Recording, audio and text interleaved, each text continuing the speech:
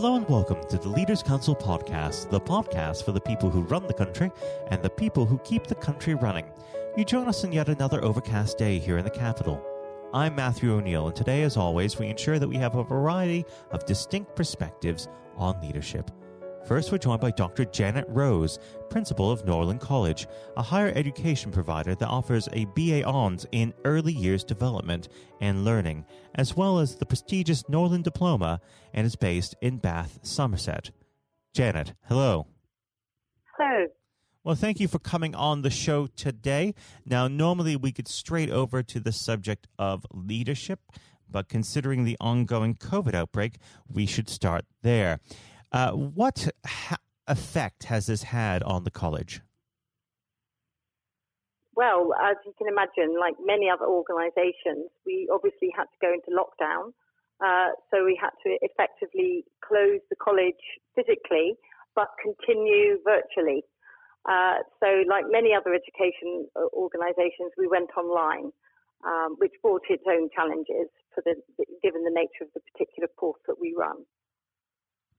So some of those challenges included, for example, the biggest challenge for us, I think, was the rapid decision-making that had to take place when, without the sort of knowing all the facts, like everyone else, we were operating a little bit in the dark, so we had to make some fast decisions, and we had to think about how we were going to get that out to the student body and to staff, and so on. So that was sort of the first initial challenge.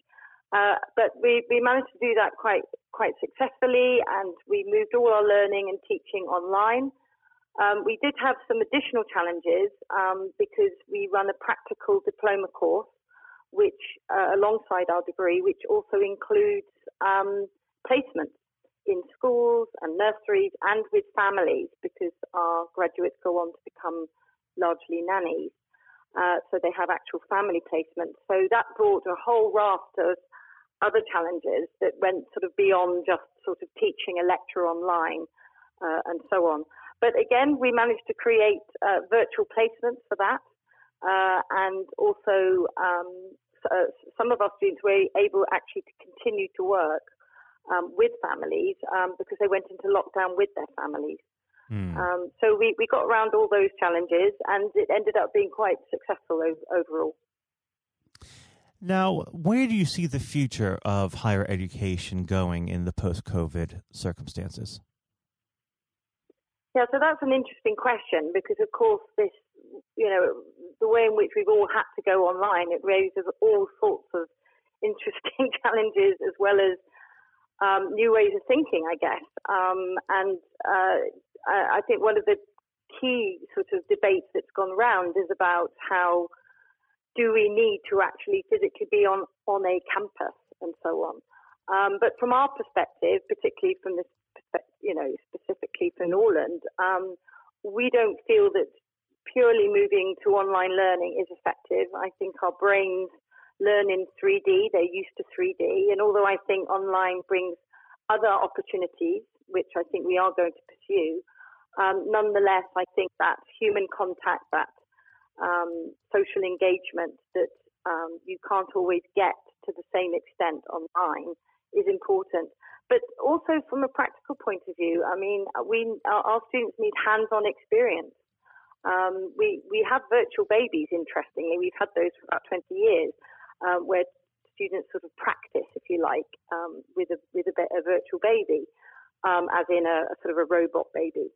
But that could never replace the real thing. And so we think it's very important that regardless of how much learning may move online, we will always need to offer a practical element to our course with real people in the real world, as it were. So from that point of view, I think that there are certain courses, certain vocational courses in particular, that will always need to incorporate that aspect, that practical hands-on element. Well, we should move on to the subject of leadership. I always like to start this part of the conversation off by asking the same simple question. What does the word leader mean to you? So I think I've always viewed the term, the term itself is reasonably self-evident, but for me, it's always been about the people. So it's about leaders that have inspired me and interested me, and who I would aspire to be, I guess. So in that respect, I think it's about who you are and how you lead, and the kind of people who would make me want to be led by them.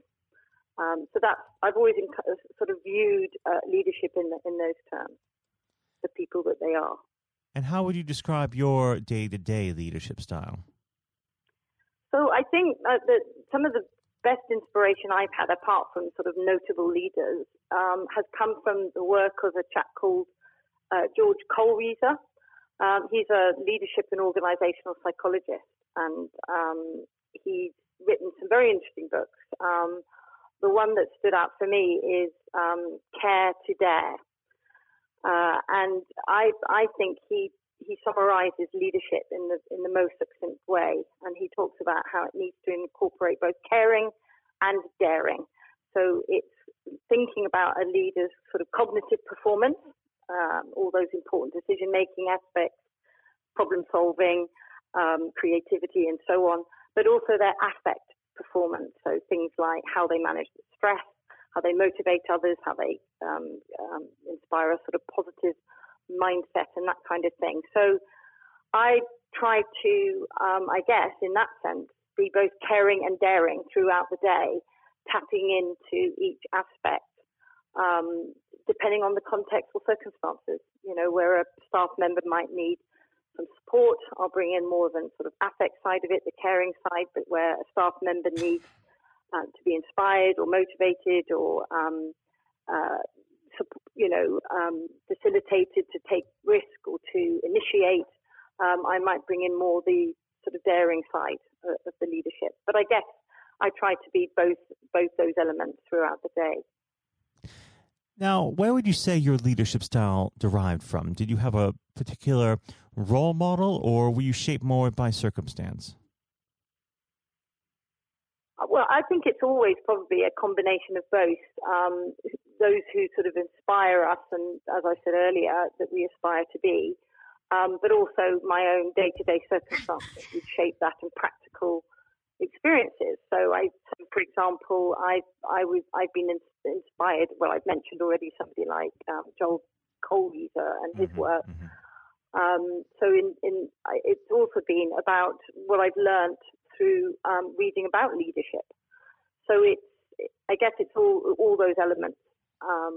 So a particular person that I've always felt has inspired me in particular, which is a little bit grandiose, but it was Nelson Mandela, because I partly grew up in South Africa, and I thought the way in which he managed that whole situation of leading a very divisive country, and although, you know, it was an enormous task, you know, he did achieve something.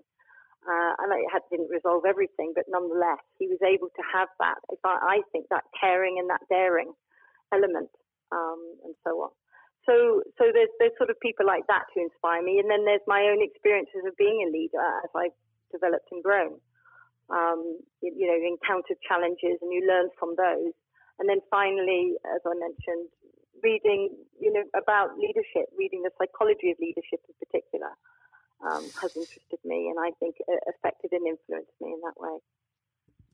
Now, unfortunately, our time together is drawing to its close, but before I let you go, what does the next 12 months have in store for Norland College? Well, I think it's about adapting, as with everyone, to the new normal, as it were. But I think that, you know, we have to accept that probably this isn't the last we'll see, perhaps, of viruses like this, and so it's about thinking more long term, about being flexible to respond to different situations and scenarios and so on. But I also think it's about taking advantage of the new opportunities. So although I do think that we always need to retain that practical element in vocational courses and so forth, nonetheless, I do think that the culture that's now developed around online learning has many opportunities. So, for example, we've been able to have masterclasses from experts from around the world contribute to our curriculum this past term and going forward in a way that we perhaps might have not have been able to have done previously, and so on, because of being able to access and the cost involved and the impact on the environment and so on. So I think there's lots of opportunities, new opportunities for developing online courses that we hadn't done previously. For example, we've just developed a free babysitting course for young people. We imagine there'd be a lot of parents out there desperate to have some relief, perhaps, working at home and looking after their children and educating them at home and so on. So we developed this online babysitting course. So there's those sorts of new opportunities, I think, in the sense that it's more culturally acceptable, I guess, to do online learning.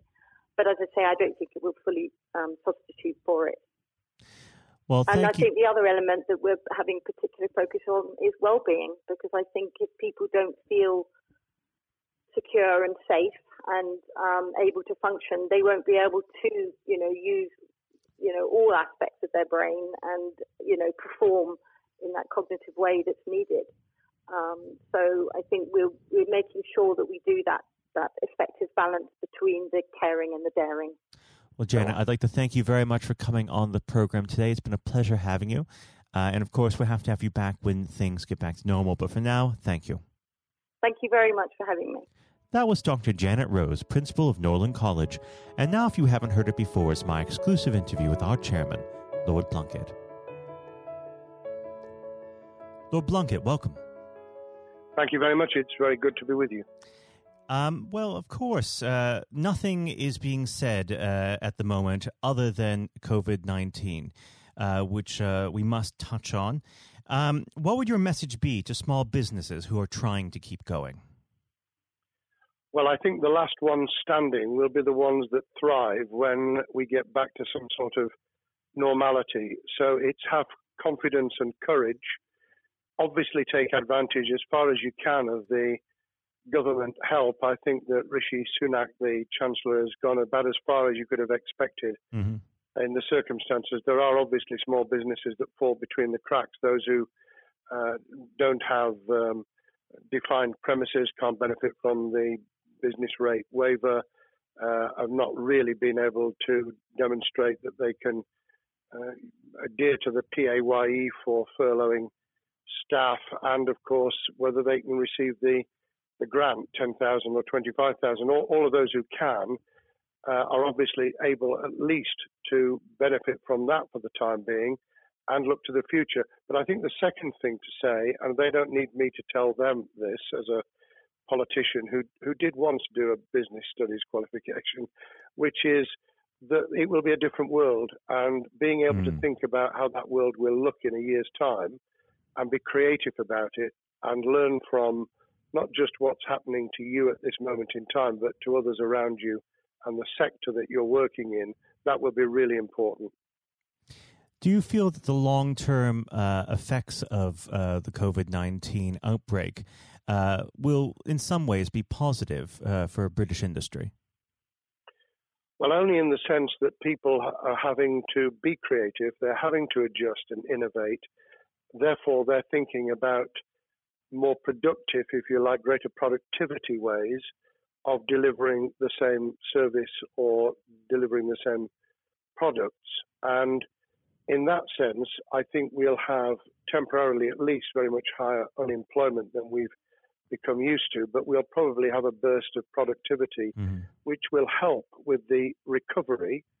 Whether it will help with the inequity of the way in which our economy is imbalanced, both between services and productivity and the production of goods and services, I'm not sure. What we will need to try and do is to ensure that the geographic imbalance that exists is, as far as humanly possible, is dealt with by both the entrepreneurship and innovation from the bottom up and targeted government help, which will still be needed. And we are now in the throes of the kind of borrowing that we saw back in 2008 to save the banking and economic system. We're having to do that to save the whole of our productive business and commerce, and I think that will have to be sustained for some time. Do you feel that people will take a second look at global supply chains in the wake of this outbreak?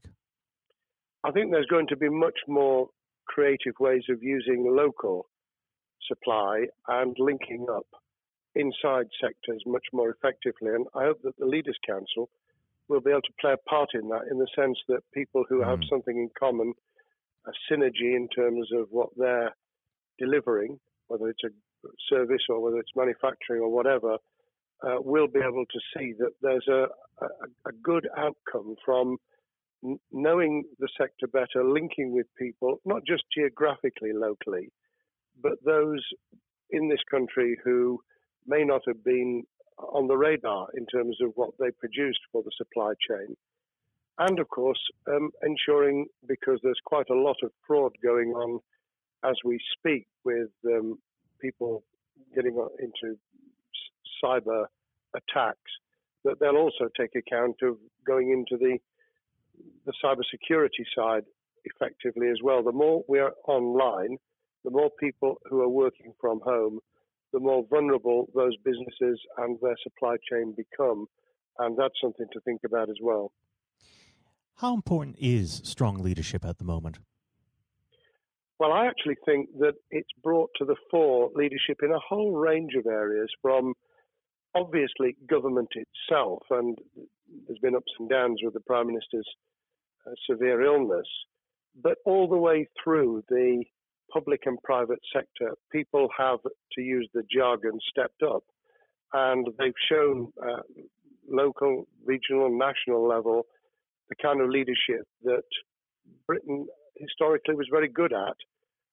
Regrettably, we've not seen the same on the international scene for all kinds of reasons, but maybe we will in future. So I think out of this will come experience of people who have seen an opportunity to do good, as well as seen an opportunity to provide a good service or goods, including, for instance, shortages for the health and social care system, the food chain and the like. But also, I think in terms of seeing the synergy between the private and the voluntary sector, and using people's commitment to each other in a very positive way. I'm not sentimental about this. Things will revert.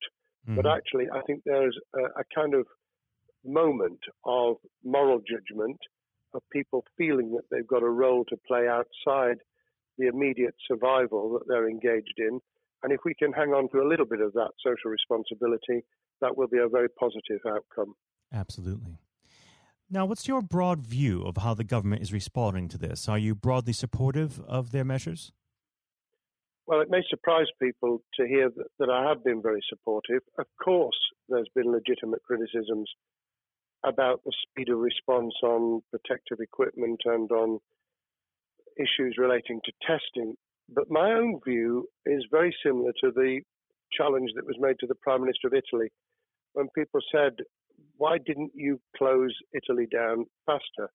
And he said, a fortnight before we did it, I would have been considered to be a madman, and nobody would have agreed to do it if I'd tried to move too quickly. And I think that's something that we need to reflect on here in the UK. We may have seen the signals elsewhere across the world and taken them more seriously at the time.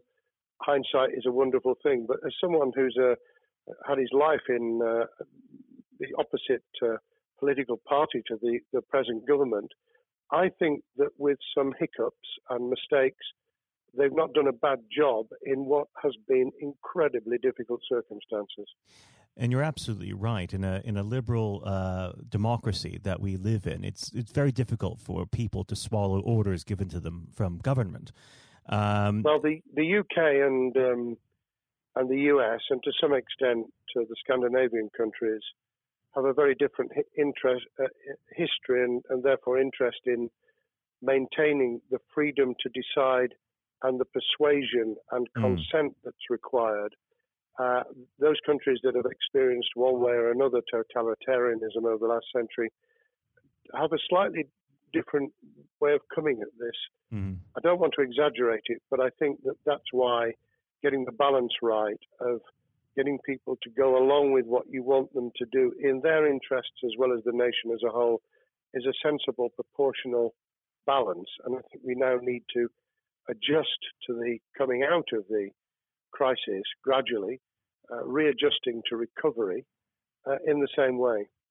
Now, something you've mentioned recently on this balance is the police overreach in the enforcement of the COVID-19 structures that have been put in place. What have they done right, and where have they gone too far? Well, I think that they were interpreting what was not necessarily as clear advice as it might have been for all kinds of reasons, because people were feeling their way. I think what's come out of it has been a demonstration by local police services in some parts of the country that they could get people to do what was needed without the heavy hand of drones overhead or people being told that they shouldn't be walking in the street, because this was all about self-isolation, not incarceration. It was about getting people not to pass the infection on to each other and therefore to provide distance rather than to make our lives a misery. Those police services that adopted that policing by consent and chivying people along did really well. Those who went over the top, I think, soon got a very substantial pushback. And one of the strengths of our democracy is that you could have that debate. People could say, I'm terribly sorry, we think the police force in our area has gone over the top. And that in itself is a constraint and a readjustment. That's another strength of living in a country where you can have opinions and express them without actually being thought to be a fool. Now, of course, the government has faced criticism that they were slow to react, and Boris Johnson wasn't present at the early COVID-19 COBRA meetings. Now, Number 10 has claimed that this is normal practice. The health secretary often chairs COBRA meetings related to health. Does this tally with your experience as a Secretary of State, or would you have expected the PM to be more hands-on during the initial stages? I think different prime ministers do have a very different style. And Boris's style, which I think will now be considerably adjusted, was very swashbuckling. In some senses, delegating is a good thing, as every leader of every business or public service knows. Those who try to pull too much into themselves end up with a massive bottleneck, great failure of trust, and the inability of people to show what they're worth and to demonstrate their capability. So I'd be very wary of jumping in and saying he was wrong to delegate the essential COBRA meetings. What I was surprised about was that he didn't chair the first couple, because my experience with Tony Blair for the 8 years I was in Cabinet was that Tony was a great delegator, but he would get a grip to begin with, watch what the difficulties were, and then give people direction and confidence to be able to get on with it. So looking back, I think Boris himself probably thinks, God, I wish I'd spotted the signals from elsewhere in the world more rapidly, and I'd just been there. However, this also raises another issue. All of us in positions of leadership need good teams around us. I think after this is over, he will be assessing those who really did step up and those who demonstrated their inadequacy. I think we'll probably end up in a year's time with a much stronger cabinet than we have today. Well, absolutely. And of course, we've seen a significant drop in the visibility of certain special advisors like Dominic Cummings during this entire period. So it'd be interesting to see how that pans out. It's certainly readjusted the role of those behind the scenes with those who should be taking the decisions, having received advice. Obviously, there's been a complete transformation in the profile of experts, if I might use that term, who'd previously been denigrated. Scientists, medics, people with behavioral science understanding. My only criticism was, were we getting wide enough advice? Were we narrowing it too much to a couple of key centres in London? But that's because I've always been adverse to everything being London-centric. I think there's great expertise, wisdom, experience out in the sticks, and we should use it. Rightly so. Now, was pandemic planning part of your time as a minister, particularly perhaps when you were Home Secretary? Well, it was, but it was on the back of risk arising out of counter-terrorism measures. Right. I was the Home Secretary for 3 months when the attack took place in September 2001 on the World Trade Center and beyond. We did an enormous amount of scenario planning, both desktop and real. On the back of that, it was very heavily orientated to future developing terrorism risk. I certainly got involved with talking about pandemics. I remember being at a seminar in Edinburgh where the university there had done a lot of work itself on the issue of pandemics. And of course, we saw SARS and other things emerging. I think people have criticised the government for not picking up the report from 2015, 5 years ago. I think that what happens is human nature kicks in. You deal with what you're immediately faced with. You can sponsor reports, and this is true of business planning, of course, as well, and scenario planning for what business continuity will look like, recovery plans for business, what will happen if there's a cyber attack, what happens if there's an energy shutdown. These kind of things you can look at, but you're immediately turning your eyes to what's in front of you.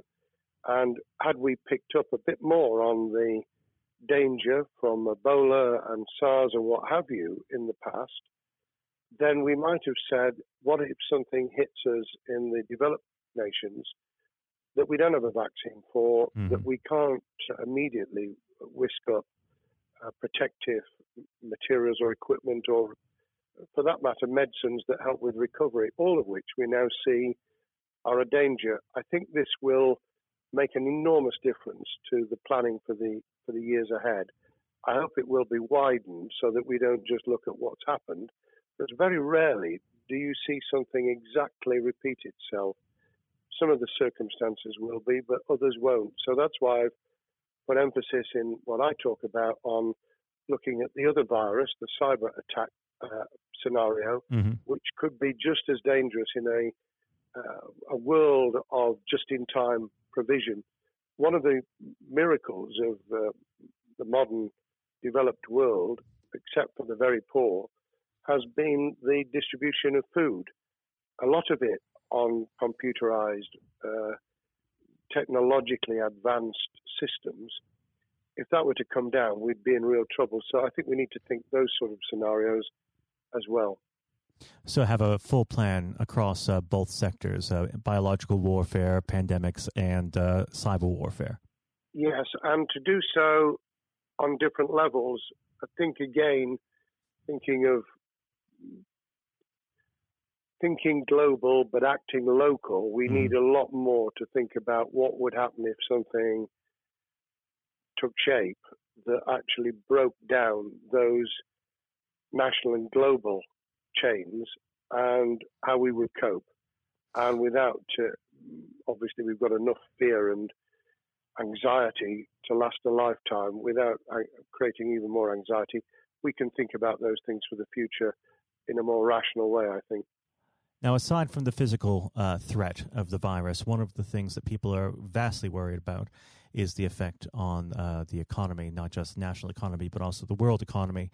Now, it has been said by certain parties, and I'd like to garner your thoughts on this. Is there a danger of the effects of the lockdown being even worse than those of the virus?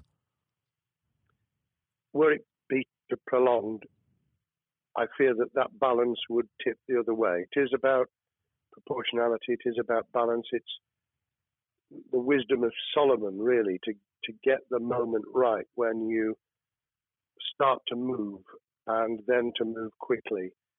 There's no doubt whatsoever that we are stocking up, not just on the economic and employment front, which will be devastating enough, but on the health and social well-being front, enormous challenges, and they will need careful handling because there's a lot of people whose lives, for a variety of reasons, are at risk in the future.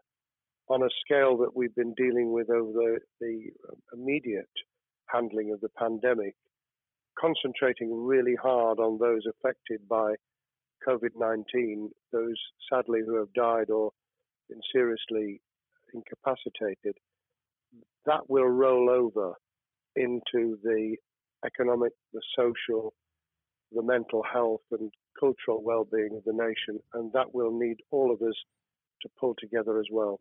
Absolutely. Now, do you believe the government's doing enough for business? I think that the speed of reaction once the scale of the pandemic was clear was very good. I've praised Rishi Sunak for his action. Remember, a chancellor who only just come into office was planning to deliver the budget in the middle of March and has had at least three equivalent budgets since. I think he's handled it very well. Understandably worried now about what we're doing to our economy. The level of borrowing is sustainable because of low interest rates, but it reaches a point, of course, where it tips over so that you can't then do the kind of structural investment requirements that the government were laying out before and in the March budget. And those will have their consequences as well as a planned payback over many years. I think we've learned something over the last few months. We needed to take immediate action. We don't want another round of austerity equivalent from 2010 through to 2019. I don't think the nation, on the back of what's happened and the challenges we have, could take that. And therefore, we need a different plan, economic plan, over a much longer period, just as we did from the Second World War all the way through to 2002, when the final American loans were paid off. Now, of course, one thing that's on everyone's lips, how much longer do you believe that the lockdown can go on for? I believe that we need to be substantially back in action as an economy in June. This obviously is led in terms of places where people would meet in large numbers, having to adjust to the fact that it will be longer for them. And sadly, that will involve business closures. It's why the Chancellor extended the furlough scheme to the end of June.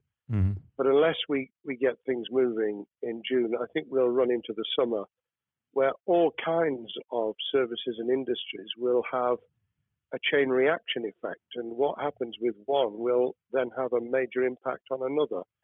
And then you get the skittle effect where things get knocked down that you hadn't perceived were going to be affected. So I very much, if I were in government, and I always think of things in that context, what would I do if I were in government? I would be on the side from the second week in May, on the side of the hawks in terms of saying we've got to start moving, and we've got to do so with the collaboration and cooperation of the public who have got the message, who did behave, who responded magnificently. Let's try and get back, perhaps, doing things differently for a time, but substantially getting back to business as usual. Unless we do that, then those areas that can't and wouldn't expect to be back in action immediately get pushed further into the middle of the year and the autumn, and then they become unsustainable. Now, of course, one of the other major developments we've had recently are the changes in the Labour Party. So if we could just speak on the Labour Party for a while. This might sound like an obvious question, but how does Sir Keir differ from Mr. Corbyn? Well, I'm biased because I believe the Labour Party has come out of 4.5 years of a black hole of a nightmare, where it neither represented a credible opposition nor an electable government, and the combination was to let those who supported the Labour Party and needed some of its policies let them down very badly. Sir Keir Starmer both is a highly intelligent, professional lawyer who, as Director of Public Prosecutions, led the service well, had to take difficult decisions at a time of austerity, understands the world beyond Labour members, but has been able to do business with those who originally supported Jeremy Corbyn and was able to command support from them. His creation of a balanced shadow ministerial team has been very encouraging. I supported Lisa Nandy, who he's made shadow foreign secretary, because I thought she understood the north of England and the disaffected former Labour voters. But I believe that Sir Keir has taken on board those who have something really sensible to offer, and I believe he will be both a great leader of the opposition. More importantly, he will then present himself as a credible alternative Prime Minister, and all governments need an alternative government at their shoulder. It was true of us from 97, and it took the Conservatives some time to recover and to get to that position, but they did, and the Labour Party will, and that's crucial for our democracy. All of us need to understand and appreciate that a living, breathing, functioning democracy requires a credible, confident, and in many ways supportable opposition, as well as a government that we clearly want to do well, because none of us want, as we didn't with the COVID crisis, none of us want the government to fail. We want to see our economy recover. We want our social well-being to be taken into account. We want to overcome deep-seated inequality and poverty, and we want to do it with enterprise and entrepreneurship and business playing their role, and that is about leadership nationally, locally, in the private and the public sector, people with ideas, with confidence, with the ability to pull teams around them, above all, to have some idea of what it is they want to achieve and a very good idea as to how to achieve it. Now, of course, one of the biggest problems Sir Keir is facing will be tackling the party's anti-Semitism problem. There has been a recent internal report that has been quite damning. What's your response to that report, and what does Sir Keir need to do in response? Well, there are two reports. One which is being produced by the Equality and Human Rights Commission, which he will, and has already indicated, will implement in full.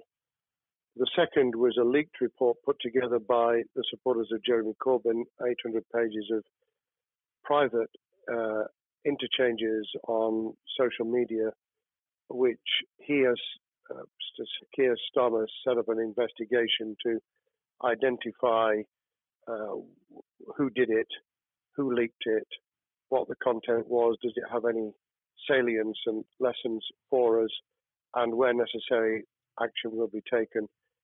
So I hope that as he moved very quickly to reassure the Jewish community, so he will be able to take the necessary steps to back up that reassurance with the kind of actions that says that this was a blight on a historic great political party that all of us were ashamed of. We've been able to put that behind us and to move on to facing the future with confidence. What's the one key thing that Sir Keir needs to do to restore Labour as an election-winning party?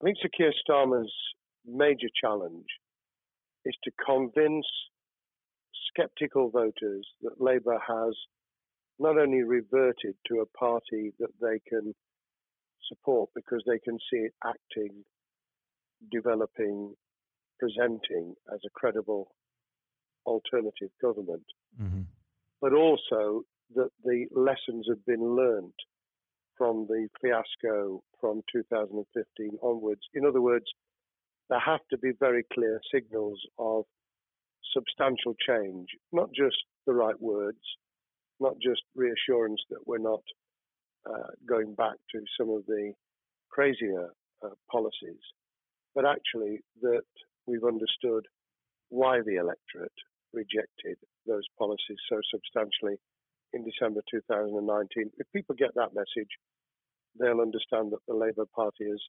changed, as it did in the 1980s and early 90s to become the electable government with the greatest majority and historic majority, even greater than 1945, which I was privileged to be able to take advantage of in 1997 when I joined the cabinet. Now, I know what your answer is going to be to this question, but indulge me. Do you think Sakir has what it takes to be PM? Yes, I do. I think he has the background, he has the experience, he has the professionalism, he has the forensic mindset, and he has the confidence to have put a team around him which will ensure that it will work. And those elements are true of all leaders. Ideas, the ability to build a team, to have confidence in that team, and to be able to demonstrate leadership in practice, sometimes at the most difficult times. And, the Leaders' Council, those sharing their thoughts with the kind of thing that we're doing now with a podcast, but also joining us in linking up in that network of people who can support and help each other and learn from each other. That is what needs to be done in politics as it needs to be done in business.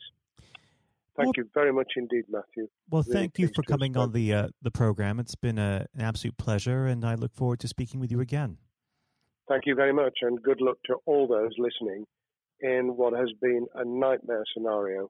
Good luck for the future. Have courage, have confidence, and yes, listen to those who know more about business than I ever will.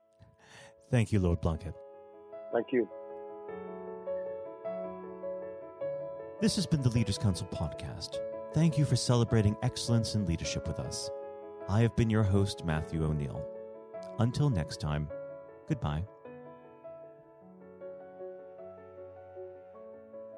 Thank you for listening to our podcast. The views expressed within the podcast do not reflect the views of the Leaders' Council of Great Britain and Northern Ireland, its parent company or subsidiaries, members of staff, other guests, or any other person therein associated.